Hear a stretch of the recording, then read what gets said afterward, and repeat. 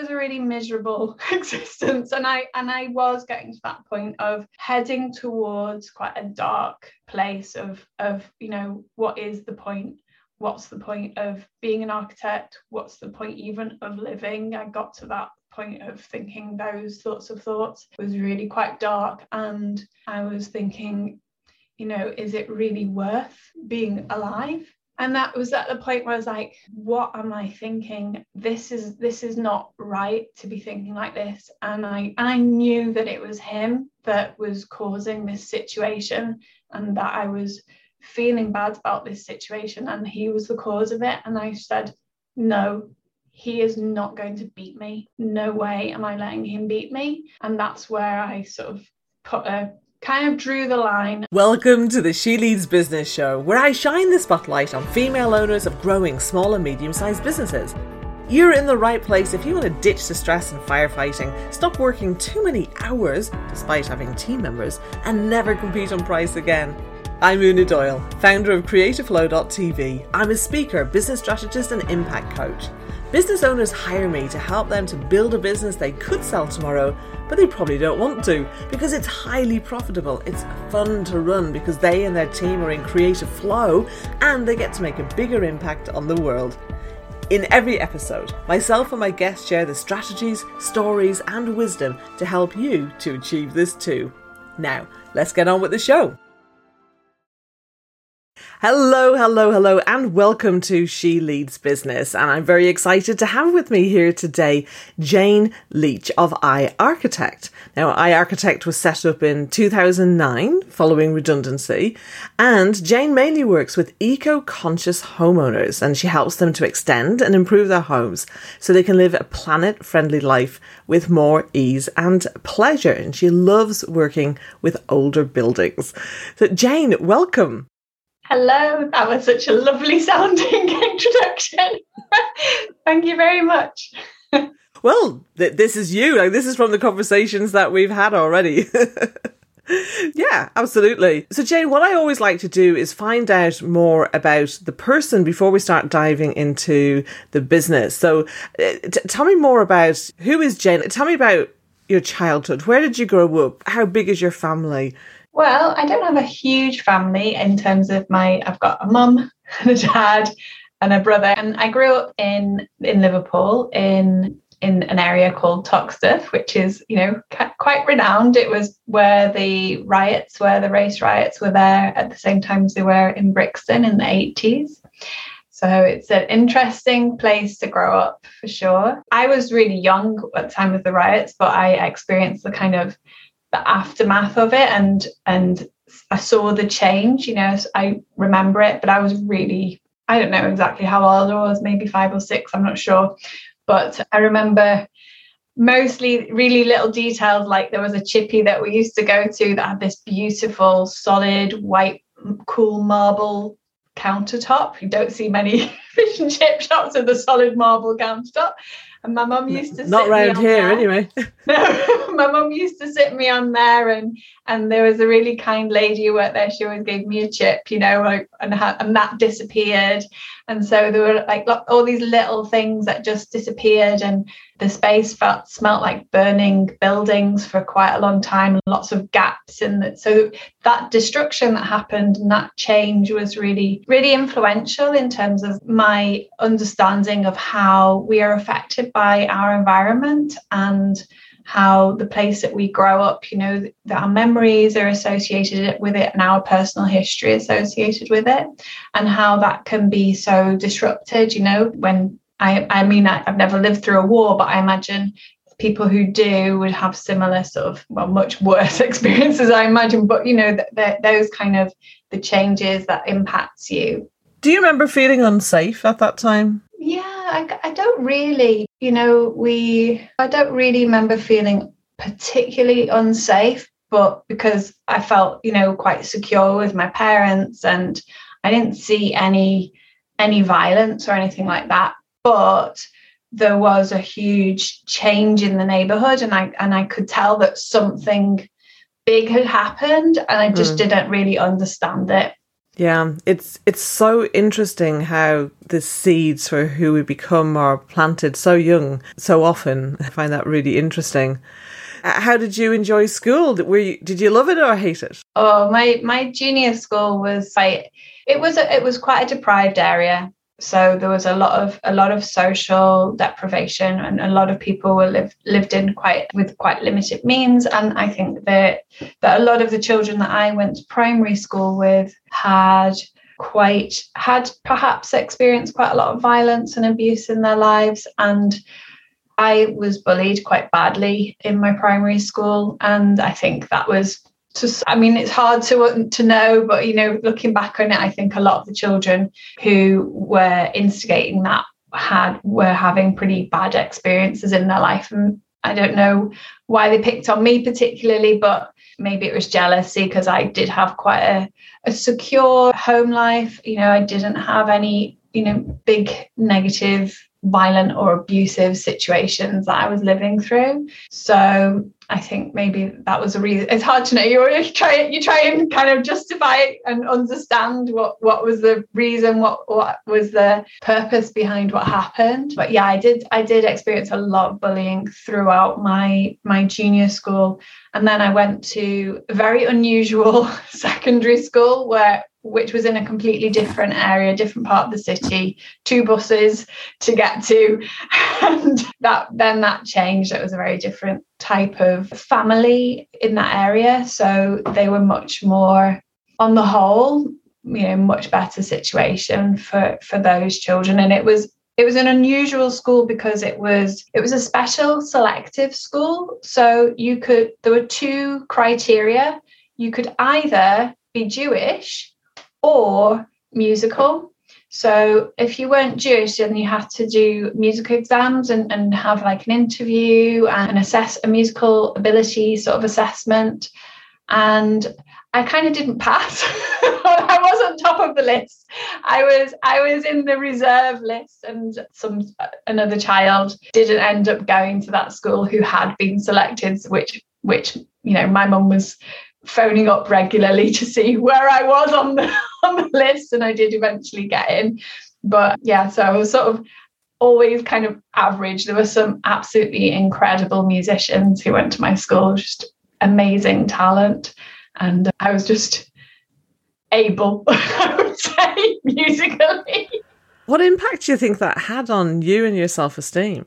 Oh, probably quite a big impact, because, you know, there were lots of times when I went for like the solo part in the choir and I didn't get it because, you know, I wasn't as good as other people. I was all right, but there were so many really talented people in my school, and they were just, you know, like grade 8 piano, age 11 sort of thing. They were just very, very high achieving musically and naturally talented. Some children there, they couldn't read music, but they could pretty much listen to anything and then just play it. They were pitch perfect, and, you know, they're just incredible talent. So in comparison, then I suppose I've always sort of seen myself as a fairly average person. Like, I've not ever really excelled, but I think I have a really high standard of what excelling means. And,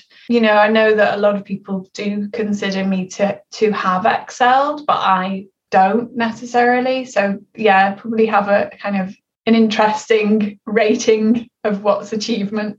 And yet there clearly must have been other children in that school who got in because they were Jewish, who weren't necessarily musically talented. Yeah.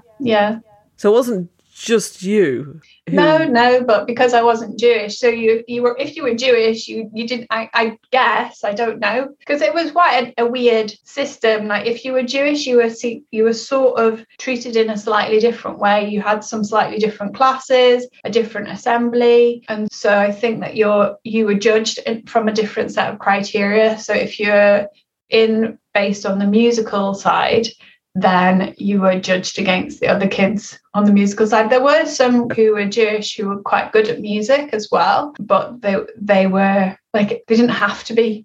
You know what I mean? Right. They didn't have to be good at it. Some of them were. Interesting, because like it's it's a story of like two very extremes going from the first school to that school. I'm just trying to imagine, you know, one school where you were being bullied and, you know, been there. Many of us have, right? And then to be in this other school, which has totally different standards, and you maybe, you know, you're not surrounded by people who unfortunately were perhaps experiencing a lot more hardship and abuse in their life, and then kind of passing that on to other people because they didn't at the time know any better. To be in these very different surroundings, but all of a sudden there's this weight of expectations on your shoulders. Yeah, I mean, these events cannot help but shape us. So what was it that you did love as a child? What was it that really excited you? I always loved dance, and like I think I had quite a vivid imagination, and would often make outfits for the fairies out of flowers and things that I found in the garden, and I'd, you know, create these little outfits and leave them out for the fairies to collect. I mean, obviously that was when I was really young, but I had, you know, these quite imaginative, creative suits. That's really what I've always loved to do. And in my junior school, I think because they were trying to overcome some of the struggles that a lot of children had, we didn't really focus very much on things like maths, science, or things like that. We did a lot of poetry writing, we did a lot of painting, and we did a lot of African dance classes. So lots of very creative stuff, expressive stuff. And interestingly, in my junior school, I was like picked for Mary, and I was the one who had to sing all the solos and stuff. So it is quite an interesting contrast, whereas in the junior school, I was kind of quite, you know, I was one of the brightest, you know, the higher achieving ones. And then in the senior school, I was like much further down in the pile. Yeah, that's interesting. I've never thought about that before. Well, yeah, when we're young, how we interpret what happens to us and our environments is actually what's most important. That's actually more important than what actually happens. That's so true. Yeah, that really is true. And then when you're thinking about things as an adult, going back there, you've got a different perspective, and you can kind of perhaps relearn or re-understand the situation and kind of heal from some of the things, perhaps, in that way. Oh, we can definitely heal. I've done a lot of that myself. Yeah, absolutely. Yeah, it's one of those things that, you know, it's a 7-year course. You've got to go. I meet a lot of people who say, oh, I would have loved to have been an architect, but I just couldn't, you know, doing that long course. That's what put me off, which I always think is a little bit of a bit pathetic, to be honest, because anything that you want to do takes time. And reality is that, you know, to get good at something and to establish yourself in any career takes years. So yeah, okay, it takes you typically, like the average I think is like between 8 and 9 years for an architect to fully qualify as an architect. It's, you know, you leave home, you start your life, start to learn about architecture, and yes, it takes time to fully qualify, but I'm fully qualified now, so I know it all. Now I'm ready to take on the big project, and unfortunately it's not like that. There's a lot of skills and a lot of experience that goes into being an architect, and it's not really the case that you finish your studies and then suddenly you're ready to do everything. Not really, I don't think. But some people, they manage to land these amazing jobs or projects even in their own name at that very early stage. And I'm sure it's a bit of a walk through fire, kind of, you know, having to get to the point of actually getting a project complete, because there's so much more to it, and you're not quite fully prepared. You're prepared maybe, but you're not fully there in solidly being able to deliver. I remember hearing from someone who had studied architecture in university, and they asked a successful architect, so how do I become a successful architect? Like they were I can't remember the name of the person, but it was someone who was like a world-renowned architect. And they said, well, the first thing you need to understand is that you're going to be old by the time you're successful, because the typical project life cycle of, like for these big projects where you've got, famous buildings kind of things that, they can take 5 years or more to do one project, sometimes longer than that. So if you think about becoming skilled in terms of, well, how many cycles do you get to go through in order to learn? Because you've got to kind of, learn, do, review, repeat. And you don't get to do that many times as that kind of architect. Did you have aspirations to be that kind of architect, or were you always interested in... I call them like star architects. Okay. They're like the big name and the Sterling Award winner and all of that. Yeah, I mean, who doesn't? Like their heart of hearts wants to be like, the award winning, amazing like person who's got the incredible. Because a lot of it comes down to actually the opportunity to work on those projects. It's there's a lot in terms of like who is really comes down to a lot of that, and luck, as well. A lot of projects are won through competitions, which means that you have to do a lot of free work. Basically, to win a competition, you do a lot of free work, and there's a lot of people entering. And if yours gets chosen by the team who's selecting the winning one, that's one way to win projects. There are many other ways to win projects, but yeah, I mean it's an exciting world to have that sort of accolade and be considered one of the top. So yeah, I would say that certainly like at university, that would have been something I was quite keen on, that idea in a way. But on the other hand, I wasn't very keen on working for, going off and working, basically giving my life over to that kind of, you can go and work for these like big practices with the big star names like Zaha Hadid's practice and, all these different ones. And you basically give your life to them completely for 5-10 years. Like you're expected to work really long hours. I don't know. I have broader interests, and I think that to me is important to bring that into. That influences my architecture as well. I feel like architects sat there in an office for like 70 hours a week, which I have done for a period of time. But, you really don't have time to do very much in your personal life, and you don't have time to get much inspiration. You don't have, that creative inspiration needs to come from somewhere. And I think if you're just working your whole time and you grab a pizza on your way home, you go to sleep, you come in the morning, grab a coffee on the way into work, because you never got time to like go to the supermarket and stuff like that. Normal things that normal people do. You're just eating takeaway stuff the whole time, and it's not healthy. I don't think it's not a good life balance, and I just don't think that it's worth it. So that was my conclusion. I didn't want to live like that. I imagine that a lot more younger architects coming through will probably have the same attitude. So it's going to be interesting to see how the whole industry changes because of that. Because, people your age and below, they are more focused on living, as you say, and not handing their entire life over. And it's interesting, the person who told that story about talking to the successful architect, he said to them, well, how do I become successful faster? And the architect said, don't be an architect. And he didn't. So he went and went and got into business instead.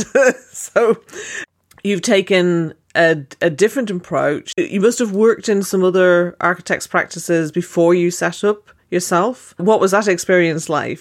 I worked in several practices. The first practice I worked in was the place that I did work experience at age 14. That was run by a friend of the family, and that's one thing that is really key actually to get into architecture, is to know people. It's really quite difficult to become an architect without knowing people, and there are lots of downsides to that, because the built environment. I mean, yesterday was International Women's Day as we're recording this, and the built environment is a reflection, or it's there, it caters for everybody. But the fact is that only 15 to 21% of architects are female, and that's one of the highest percentages in any of the construction professions. And so the majority of the design work, the procurement, the decision making and the construction is being done by generally white middle class men. And so the built environment very much caters for them,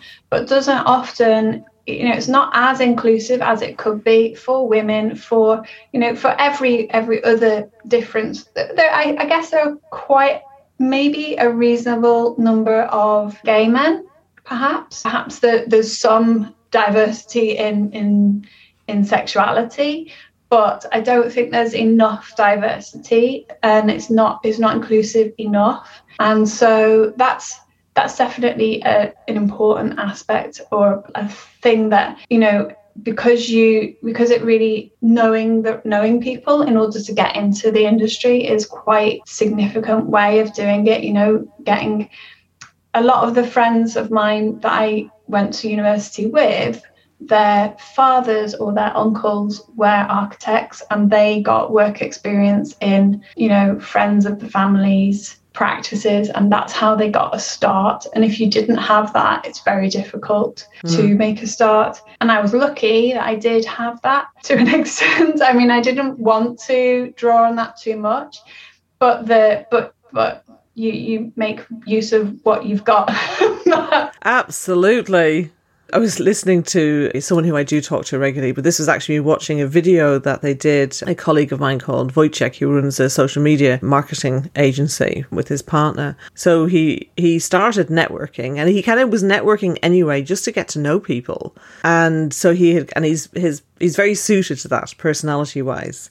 And through his networking, he ended up in a group of people one time. And one of the people was actually a leading partner in a practice that he had applied to and got refused. And this guy said to him, "Oh, hey, well, you should come and do your whatever it's called with us." And he said, "Well, actually, I did apply, but I wasn't accepted." And the guy was like, "Oh, okay." Anyway, a little bit further on into the event or gathering, he turned around to him and he said, "Do you know what? I like you. We're going to make this happen." And he actually ended up working directly with this partner. So he actually got a much higher level of experience than the people who had applied and got accepted in the normal way. So networking is definitely, no matter what industry or business you're in, I think networking is an incredibly valuable skill for us all to learn. It might not always be the primary way to get clients, because I do think we ought to have, 2-3 ways of generating those ideal prospects that we want to be turning into paying clients. But yeah, it is important. I think sometimes what people do is they go, "Oh, I don't have the contacts," and then they just give up. And that happens in business too, as well. It's, not just in architecture. I mean, did you see that happening with some of your colleagues? I've seen a lot of people come out of university and then just not get work. They've done or struggle to get their first year out. And so if you haven't got that first year of experience before you go back in for the next 2 years, it's very difficult to continue pursuing it as a career. You have to have the experience. I think maybe this is where the universities can help by facilitating that kind of networking and teaching those skills. So I don't know whether that's something they do or not. If they don't, it would be a good idea. To an extent, but I don't know. I'm not there. I'm personally not that connected with the universities, really, just loosely connected sometimes. But so I don't know. They didn't do that at my university when I was there. We did, as a student body, we created an architect student society sort of thing. And in my year, we had one guy who had a lot of personal collections with some really big name architects like Dennis Lasdon, who was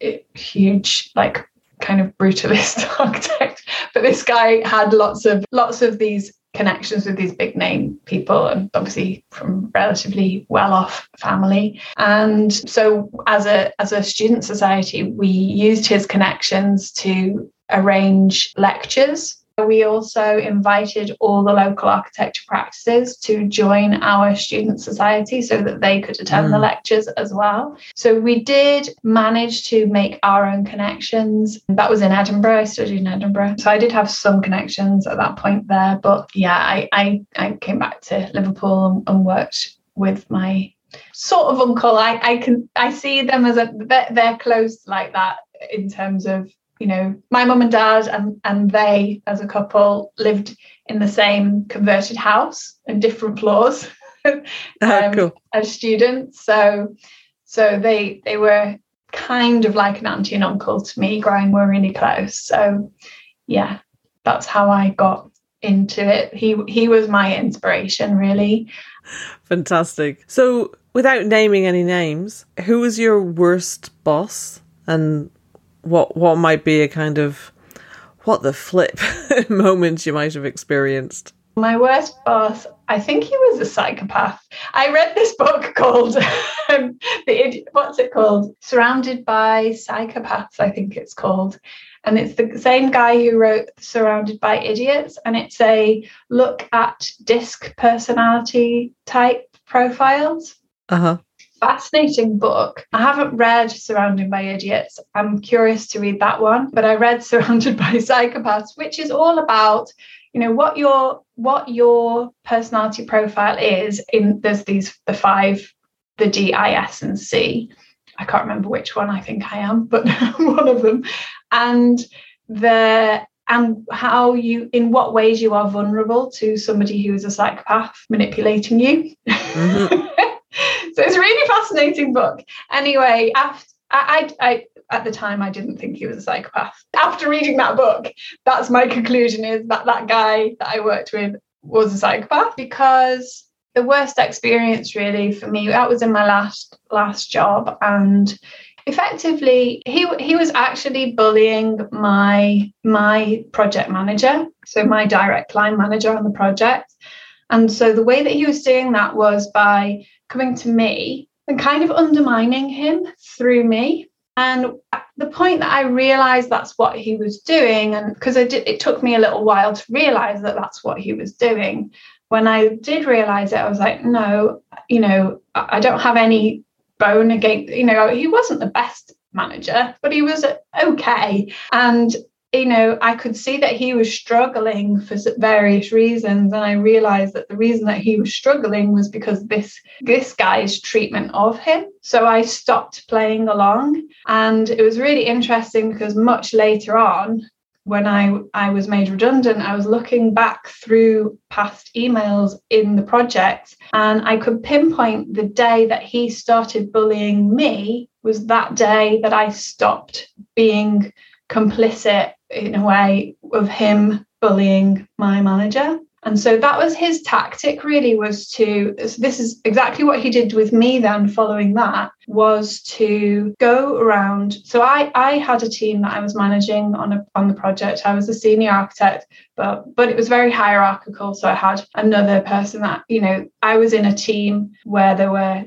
2 or 3 managers, and then above them were more managers and another layer of hierarchy as well. So it's very, very hierarchical. What happened was then he would go around. I was at this middle, kind of like bottom rung management, if you like.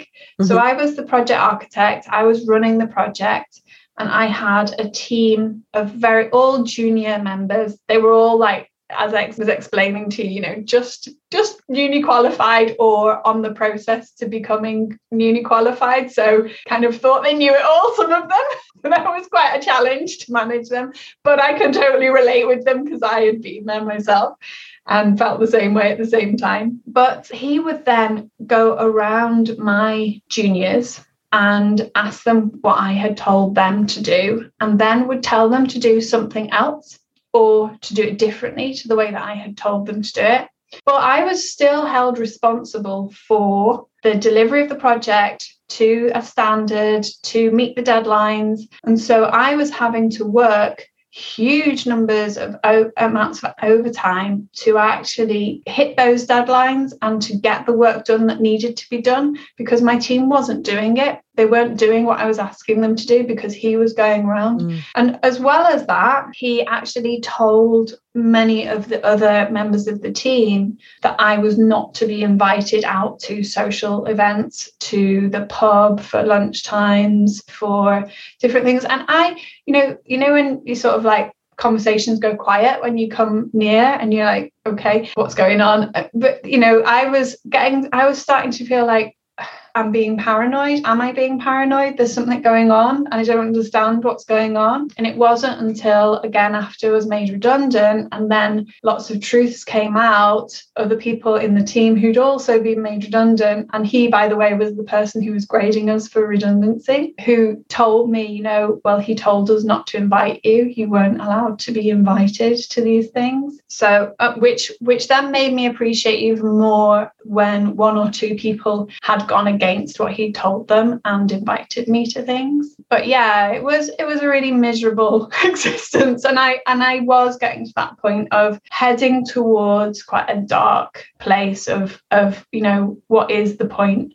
What's the point of being an architect? What's the point even of living? I got to that point of thinking those sorts of thoughts. It was really quite dark, and I was thinking, is it really worth being alive? And that was at the point where I was like, what am I thinking? This is not right to be thinking like this. And I knew that it was him that was causing this situation and that I was feeling bad about this situation and he was the cause of it. And I said, no, he is not going to beat me. No way am I letting him beat me. And that's where I sort of kind of drew the line. And fortunately, he made me redundant.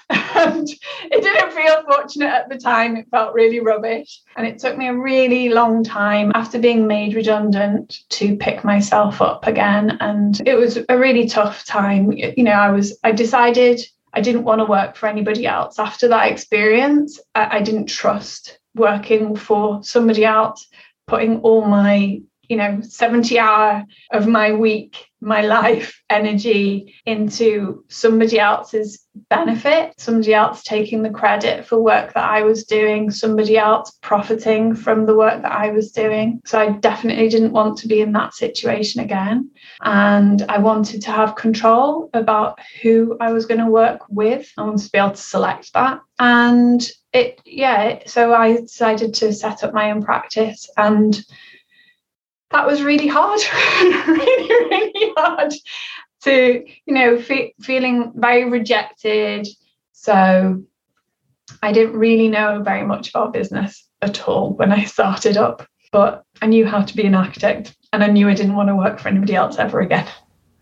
Well, those are two kind of key things there, really.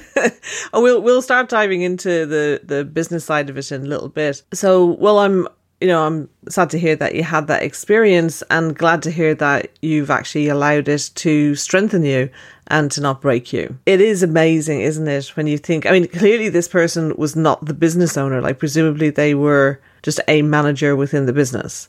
Yeah, because can you imagine a business owner doing that? Like they'd totally be shooting themselves in the foot. Yet managers are quite happy to do that when it's not their money that they're spending or wasting. It's not their talent that they're losing on purpose or otherwise because of their behaviour. So yeah, it does beggar belief sometimes when, I hear a lot of stories like this, certainly with similar aspects where people have had those. That's one of the reasons why I ask about them, actually, because I want to, I want you to hear that, it is possible to get through these things and to, you can come out the other side of it and you can learn some very valuable lessons around that as well. So I think it's very powerful, and I'm grateful that you have done that, and thank you for sharing that with us. You mentioned about, you said, well, when you first set up in business, you didn't know about the business side because no one had ever taught you. Well, you're not alone in that. Many of my clients are in the same boat, and in fact, I was in the same boat, even though I actually had a sales and marketing background and had a business degree. That didn't really prepare me for having my own small business. So what do you do at the time that you have when you're not running your business? Well, that's something that I'm still trying to figure out, to be totally honest. I'd say, obviously, coronavirus the last 2 years has been such a massive change that I'm still kind of recovering and sort of regrouping and figuring out how to go forwards. I'm a single mom. I have a 6-year-old. So that is a huge responsibility, and that's my main focus really outside of my working hours, and it does define what working hours I'm able to work. I work between school drop off and school pick up Monday to Friday, and I do sometimes work after he's gone to sleep, but usually that's kind of coaching calls and things like that, sort of more working on my business rather than delivering client work. And I don't work weekends. Even when I was working those 70-hour weeks, actually, in my last job, it was my policy not to work weekends. So that's always been a big important thing to me, to have some work-life balance. And I used to do a lot of belly dancing. That was my hobby. And I actually became quite, semi-professional at it. I actually used to do paid gigs and to teach and things like that. But the last time I performed was just before Christmas in 2019. And I have a group of friends that we used to meet up and practice together and do group choreographies and perform together. So, yeah, I haven't really danced until this week. This weekend, I've been clearing out a room in my house. Well, this room that I'm working from now, I used to work from my front living room, which is a much bigger room, and it's taken me like 2-3 years to move out of there, move into this smaller room and clear out like a decade of paperwork and all sorts of stuff that has built up in that office. Fun. Because now I work online mostly. So all my work processes have completely changed, and I don't need as much paper as I used to have. My printer broke and I haven't replaced it. I don't need it. So all of these things have changed in the way that I've worked. The last 2 years have been massively, not disruptive, but kind of like a rebirth in a way. But it's meant that a lot of things, in terms of personal life, people who I was friendly with, I've gone through I always had lots of friends, huge, lots of different groups of friends. And the last 2 years, I've kind of reassessed about, where am I spending my energy? Who do I want to really spend time with? How do I want to spend my time? And I've thought things through a lot more. I kind of feel like I've been in hibernation. And now is the time where I'm slowly starting to come out. Like I say, I was dancing a little bit this week in my newly cleared space. And yeah, I feel like this is like the spring of a new period of life. But I don't really have things figured out yet. I'm still kind of just figuring out how things slot in. Absolutely. I think many of us are in that situation in terms of, okay, how's life going to be now things are opening up again? And I imagine you'll be belly dancing in person before too long. That sounds like a lot of fun. Okay, great. Well, look, I shared some resources with you. So one of those was around how to stop undercharging and over-delivering. So what was your experience of that? Well, that's something that I have been working on the last 2 years. That kind of looking at how much am I charging? Like, am I actually making any profit? Am I charging enough to be able to employ somebody else to do the work for me and make some profit? So I have been looking at my pricing over the last 2 years and have significantly increased some of my prices. And so one example of that was my foundation package. That's the starting point. And I used to call it the home design workshop. And that was initially really quite a low cost offer. It was a sort of an entry offer to people to start working with me. And I was looking back through things. I used to charge £75 an hour for that. And I would go to my client's house. and travel sometimes an hour or two in each direction. So a whole day for £75. And then over the years, I've gradually refined that service and developed it. And it was pre-COVID, I was selling that for £495. And then I transitioned to delivering that remotely online. So now I do that remotely. And that's amazing because in theory, I could do that with anybody anywhere in the world, which is incredible. Haven't done that. I did actually do a virtual online workshop about 11 years ago with a client in New York State. So I did have that experience in my back pocket, but now my process is so much more refined, so much more developed, and it's much, much better. So, and that is now £1,400. So it's significantly different, but when clients who are new to me are finding me online, I'm finding that that £1,400, although people do spend that much money on somebody that they've just met online, I know I have. I think that for a lot of homeowners, it's not a traditional way of working remotely online with an architect. People expect me to go to their homes. They seem to struggle with the idea that I can do that initial work remotely at all, which I can, but I understand that they struggle with it. And I feel like that 1,400 is a leap to go from not knowing me to working with me in a way that they are perhaps uncomfortable or uncertain about. So that's where I'm at now with my business. Okay. There's two issues here. So one is about having a strong market dominating position. We'll come back to that in a moment. I think the other part of it is about actually the sales process that's happening as well. And so I think there's a great opportunity for you to introduce a lot more education. And I think that's often where people are really missing out on helping to both attract and convert their ideal prospects. And then in terms of your market dominating position, so I know you watched another training video as well, which talks about that. It talks about, the things like, are you saying and doing what your competitors are doing? Are the things that you're saying people will be like, well, yeah, I would hope so. So it's really about being able to tap into those hot buttons of your ideal prospects. So what would you say are the top hot buttons of your ideal prospects? I think it's really interesting because I think one of the biggest driving factors for many of the people who work with me is that their kitchen is too small and doesn't suit their family life, and they want to have more of an open plan kitchen dining situation. That's one of the biggest things that people seek when they work with me.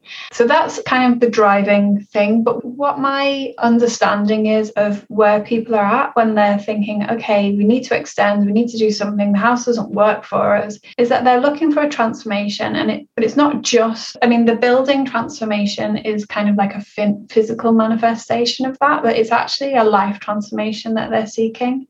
So my process is very different to any other architect that I know of, and that comes from those early conversations in those tents in the council housing estates that I was mentioning, where it's much more collaborative, much more about me help my clients to really get clear on where their struggles are, where their moments of pleasure are, so that I can really understand them at a very deep level, what they need and what they desire from their home. And I always talk about having a home that supports you in living your version of your best life. And I know that a lot of architects, they don't have the experience of helping clients to create that vision. They will ask questions, but they'll go through this kind of iterative design process, which means that they'll have a chat, maybe half an hour, maybe an hour chat to start to understand what it is that they want. And then they'll go away and design something, and then they'll come back and they'll have another chat. And then they'll get to know a little bit more about what the client wants. And then they'll go away and redesign. And this can become this really long process. And instead of doing that, I first of all have a way of helping my clients do what I call design your home vision. So this visioning process, it's got some element of life coaching in that. It's much more of a process of discovery, exploring and considering and evaluating, assessing on a quite a deep level what they really need and want from their home, but also, in their life. How do they want to live their life? That's what I aim to do. And that's very different to any other architect that I know of. And certainly there are a lot of kind of what I call fake architects. Those are the people who say, well, I basically can do what an architect does. And if you ask them if they're an architect, they'll say, well, I'm basically an architect. If you push them further, then they will say, oh, no, I'm not a registered architect. But they very much sell themselves as if they are. So I call them a fake architect. Well, you know what they say, if you think a professional is expensive, see how much an amateur costs you. Okay, so I mean, I'm my head is going whoa with all these ideas right now and things I'm seeing. So here's what I'm saying is that you're looking for people to buy from you online. I'm not seeing what you told me on your website. So there's a mismatch between what sets you apart. Like now you have some of it on your home design page. So that's your actual introductory package that you were just talking about earlier. But when I land on your website, so what I'm seeing currently is designing eco homes that make your heart sing. Now that's probably better than most architects out there, I would imagine. And yet it's not getting across the fact that, well, let me ask you a question. I just want to double check something. So you were talking about how because traditional architects don't have that vision designing process, it's a very iterative and long drawn out process. So I just want to double check. So what you're saying is you can get their design faster. And would it also work out cheaper because it's not iterative, because you're able to work with them, pull out their vision and then put their plans together, and you're not having to go through redesign. Yeah, basically, yeah. Because so the real architects were not me. They will work in an iterative process. The fake architects will say, oh, there's only one way to do it. So I guess that in terms of competitor analysis, my competitors are not just other architects. No. So there are the other architects who are actual real architects who do this iterative design process. And what they tend to do is they'll give a fixed fee for one design and one amendment. And then they will charge for every subsequent amendment. And you're looking at maybe like £1,000 per redesign or more. And so the initial charge may be like 2,000 or 3,000 for the initial design, but then you're adding another 1,000, another 1,000, another 1,000. So ultimately, it can really add up, and it can take not just months, it can take years to get to a point where you've got a design that you're happy with. If you carry on, or you might just give up at one point and go, oh, this is close enough, and then you're less likely to be really satisfied with the design because it's actually not really delivering you all the things you need. Or you do keep going and you do keep paying for the amendments to ultimately get a design that you are happy with. And architects are good at designing, so they'll eventually get there. But if they haven't got they need to really understand you. So where you have excellent communication skills, you're very self-aware, you completely know what you want, you're very decisive, and perhaps you meet an architect who also has a very similar understanding of what a good life is to you, and so there's a match there, and so any assumptions that the architect makes will be reflective of you and what you actually need, so there's a lot of jumps of possibility. So then you can get a really good design from a good architect. Okay, there's so much that you're actually doing. Okay, but it's not coming across in your marketing. And so I think that's a big part of what needs to be rectified. So after watching the video where it talks about your market dominating position and the hot buttons, I mean, I would, like, it sounds like, well, And this is the thing, is like, it's always, you always need to validate this. But I mean, you've worked with over 100 homeowners. So, you know, like, have they worked with other, like, what's the things that you hear people complaining about with other architects? So is it, oh, it took so long, they charged more, I kept having to buy again and again? I mean, this is what you're describing as kind of what's going on. And so, you know, what I would love to see is some things on, like, when people land on your homepage, that they immediately can see, oh, wow, so I can have X in 2 months, and, you know, rather than kind of 6 to 18 months or 2 years, like, I would also start calling traditional architects. So, you know, like, you don't have anything on there that's warning people about fake architects and traditional architects and what the real process is like. Now, right? And I think that is something that's going to make a big, big difference. So I see you have a checklist for people to kind of do to prepare themselves for, you know, the home design. But actually think about it in terms of, I know one of the things that you want to do is to increase the number of your ideal prospects. Well, an ideal prospect is educated. They understand the market. If you've got people who don't know any better, they're coming to your website, and they would have to really dive into your website and go quite far into it to really understand how you work. And even then, you're only conveying no more than 50% of it. Okay. I think there's a lot that is not being communicated in that. And I think this is probably a hangover from when you probably were getting clients from referrals, out networking, you know, you had that person to person connection. But now the place, and I know place is really important to you, you need to think about, well, my place is my website. You're so right. I can talk about these things, and if people ask me, I can explain them, but I don't think I have written that out very clearly. I have written it out in like social media posts and things like that. I've talked about fake architects. I've talked about copy paste designs. I've talked about the iterative process, but I don't have that. I don't think I have that on my website, particularly not on the homepage. Well, I mean, imagine coming to your homepage and here's what's going to happen is people are going to have 10 architects' websites open. They go to Google and they'll search, you know, architect near me, and they might put in the eco part of it. Okay, so that's another thing we've not even talked about, like even before getting to the fact that you're a specialist in that.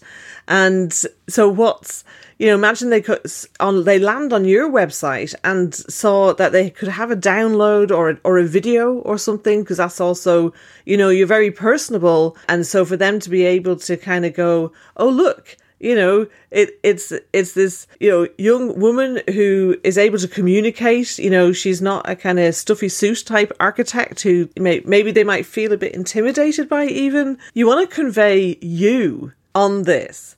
And, you know, like, we've been talking here, you know, for quite a while now today, and I'd love to see more of that coming through on your website. I think videos would be really great to do that. You're very articulate in explaining what you do, but it's not visible on your website. But imagine if you put yourself in your customer's shoes, imagine they come to your website and they see some kind of offering that's like what traditional architects don't tell you when they give you a fixed fee, or the 3 industry secrets that will stop you getting your dream home and cost you a fortune in the process.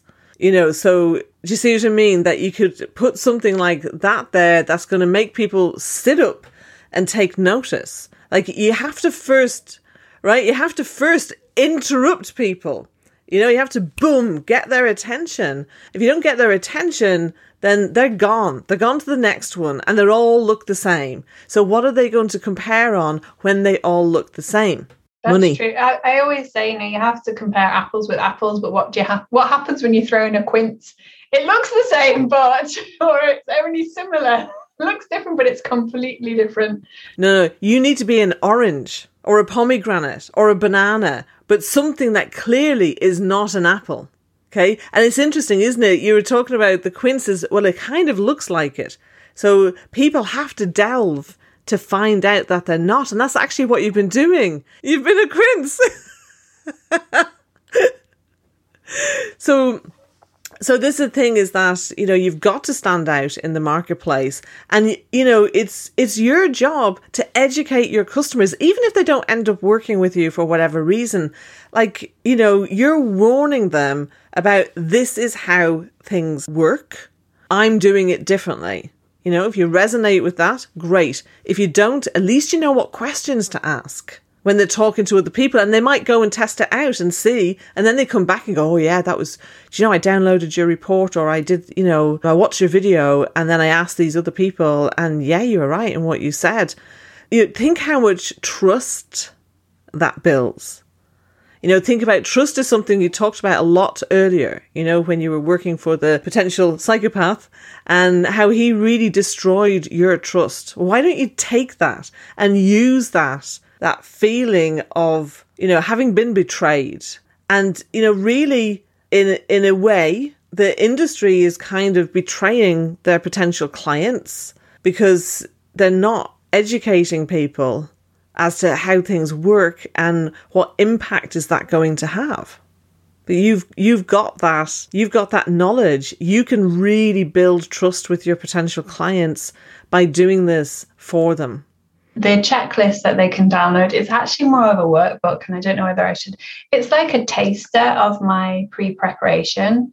So my thought with that was that, okay, people can download it. It gives them much more pre-design preparation than other architects will give them. So if they decide to go off and work with somebody else, then they're going to be better prepared and they'll get a better design as a result of having used it.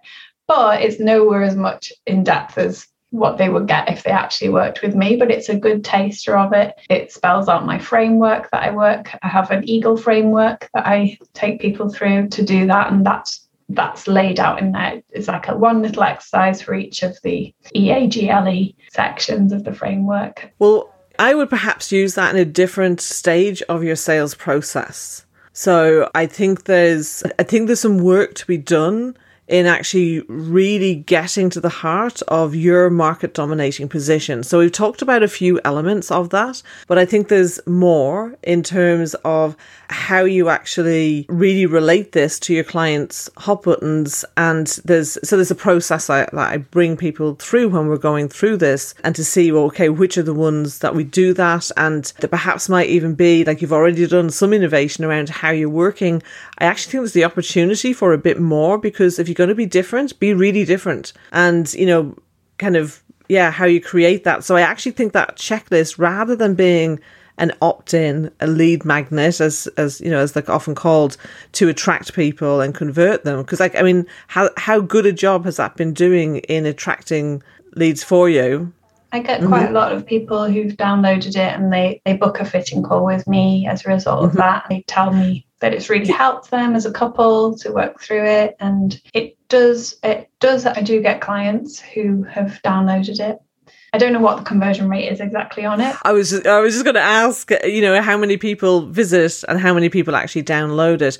I'm guaranteeing you that you will probably increase the kinds of thing I was talking about for a download. You're going to have 10x that conversion rate at least, because it's going to be so much more appealing to people, because they always want to know, what don't I know? And this looks like it's really important that I need to know this, so that I don't get... And it's not even about the traditional architects. Like, they're not going out to rip people off. It's just the way the system works. But if people don't know that's how the system works, they're going to get caught out. They think, oh, I've got a fixed fee from this architect. Brilliant. That's going to get me what I want. And then down the road, they're like, oh my God, it's now cost me 3 times as much as I thought it was. And that means we've got less budget to do things. And, so plus the length of time that it has taken it as well. That's a big, big factor. So for me, I definitely would be looking at your market dominating position, and then your lead generation and sales process. And, imagine going out to a networking event and being able to say, I have this, blah, blah, blah, whatever it is that tells people about, the questions they need to ask, or how to make sure they don't get ripped off, or whatever the kind of title ends up being. Do you think that would get a better response? I don't know, maybe. I'm not sure, to be honest. When I go to networking events, I don't tend to offer people things. People just tend to have a chat and then book with me, or come back to me late, at a later date if they're interested, or refer other people they know onto me. So I think from networking events, I tend to have reasonably high conversion rate, I suppose. I haven't done networking events properly for a while now, but when I used to go to them. Well, they're happening again online. I've been to some. I was at a whole Women's Day event yesterday. I spent the whole day there meeting lots and lots of people, lots of women. So, the face-to-face networking is back on. There's online networking has been happening all through. And, I think it'd be really good for you to go out and start testing some of these messages. And I think there's also, in terms of, how you actually attract more, I would also be looking at, well, who are you actually being asked to refer to? Because, when you ask to be referred to your ideal clients, and you get that, that's great.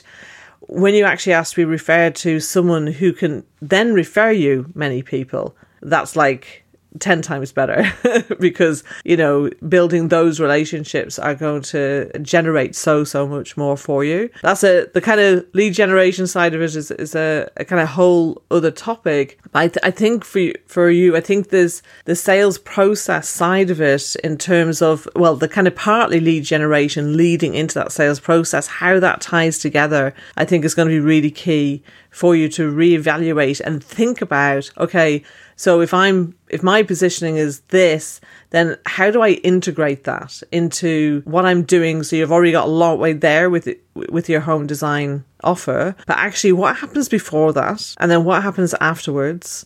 So, and how can you actually improve each of those to make the whole a better experience for your clients and actually an easier way for you to be able to convert people? So how do you feel about that? Yeah, I think you're absolutely right. I feel a bit like I'm the best kept secret. I've been writing a book over the last 2 years as well, which I'm halfway through the second edit, the second draft. And so I'm I'm nearly there, and my working title is Design Your Home Vision. And so it's all about this that I feel is relatively innovative, really, certainly architects do it a bit more for very big corporate clients, for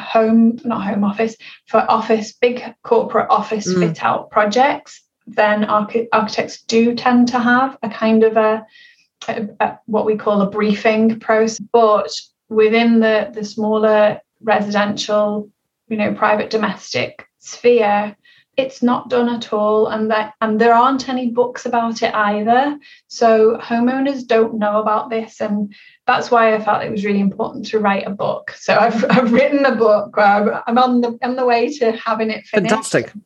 I think that's going to really help so many people. It totally will. It's going to massively increase your authority. It's a great excuse for you to be able to get into the media, appear on other podcasts, all of that. And I think what I'd really love for you to do is to have your market dominating position and your lead generation and sales process in place before that is published, because I remember hearing about somebody who he got on Oprah and he had a book, but it somehow happened really fast and unexpectedly, and he didn't have those kind of systems and processes in place. And he was gutted because he's probably the only one, he said, that he went on Oprah and then sold hardly anything because stuff wasn't in place. It wasn't ready for it. I've always been worried about is I could handle now I have got some really good processes in place. I've got some really good automation set up so that handles bookings and that can handle, quite a volume of bookings. But before I had that in place, I was always worried okay, I can handle what I've got now, but if I had a massive influx of people, I had, for example, one of my projects was in the Ideal Homes magazine, and I had quite a lot of inquiries as a result of that. And but not so many that I couldn't handle, but it was still, a nice little flutter in. But that sort of fear of I had a coach once say to me, well, what if you did have 100 people suddenly want to work with you? What would you do? How would you manage it? And at that point, I was like, I wouldn't be able to handle it. But right now I think I do have the processes in place that would be able to manage it. So but I think you're right that it's not clear enough to people about why.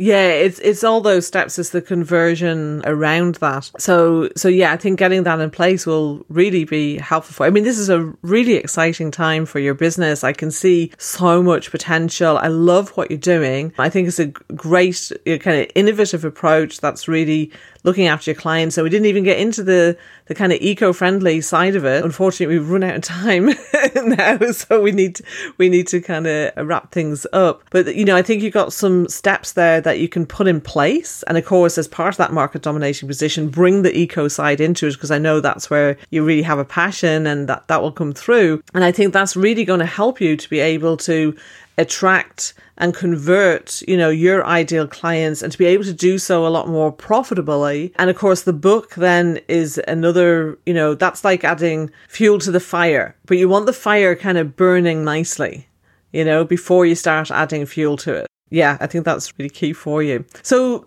I'd love to know what's been most significant for you in our discussion here today. I think that you pointing out that I need to be really much, much clearer about that idea of calling them the traditional architects, because it's so true. They do tend to be very traditional minded, traditional in their approach, and they're not bad, but they're following a process that they know, that's tried, that's true.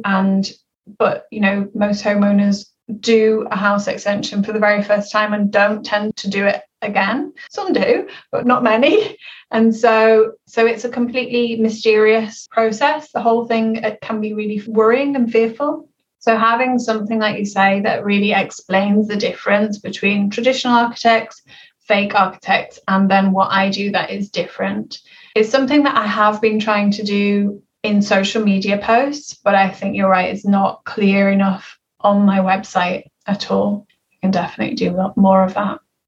Definitely, because the social media posts are here and gone, and also the more people that you get opting in for the great education you're going to give them, then you're able to then carrying on communicating with those people, because as you might remember from the training video I sent you, there's only like kind of 1% to 3% ready to buy when they actually land on your website or kind of come across you. So, well, what happens? You need to educate those people and be able to stay in touch with them. And if they bounce off because they're not saying, oh, okay, yeah, Apple, they're just moving from side to side and kind of someone who shouts about being the cheapest or whoever, so there was a few other things as well. Like, I think there's a lot of stuff you've done quite well on your sales page for the home design, but some of those elements you need to bring into your homepage as well. So things like social proof, and there was something else. Yeah, and just, I think what you just said there about it being a mysterious process, they probably haven't done it before, and it can be a fearful thing. And this is the thing, this is not about making people more fearful. This is about actually taking the fear away. I think sometimes when I talk about these kinds of things, they're like, oh, well, I don't want to make them scared. They're already feeling that. So let's take that away. Let's educate them. And I think you've got something that's working well, but it's also stopping you from getting to the next level. And I know that you want to do that. I'd love to see you do that. I'm sure there are many homeowners who would much rather experience your approach than the traditional approach or the fake architect's approach. So yeah, go do it. Well, look, it's been an absolute pleasure to talk with you here today, Jane. And yeah, do you want to let people know where they can find you? Oh, yeah, sure. Thanks, Una. Yeah, my website that is going to be rewritten shortly is i-architect.co.uk. And you can find me on most places on the internet. I have a YouTube channel, which is iArchitect UK. I am on Twitter and Instagram as Architect Jane. And I have a Facebook page for iArchitect UK as well. So I'm most places. Lovely, and we'll drop those into the show notes for you as well. So do go connect with Jane and let her know what you thought of what you've heard here today. Thank you for joining me here, Jane, and sharing your life and your business with our listeners. And I look forward to talking with you again soon. Bye for now. That's all for today, folks. Have you subscribed to get more of this juicy goodness for your business? If not, tap that button now. Remember to check the description for links mentioned in this episode. Did you enjoy and find value in this free broadcast? I want you to know that I go so much deeper into the topics discussed with coaching and workshops based on my impact-driven growth model. Want to know how I can help you to double your profits without spending a penny more on marketing or ads? Let's arrange to hop on a call to discuss your goals and challenges, and I'll show you how. Plus, when you book, I'll send you some free training videos too. Go book now at creativeflow.tv/call with Una. That's creativeflow.tv/call with Una.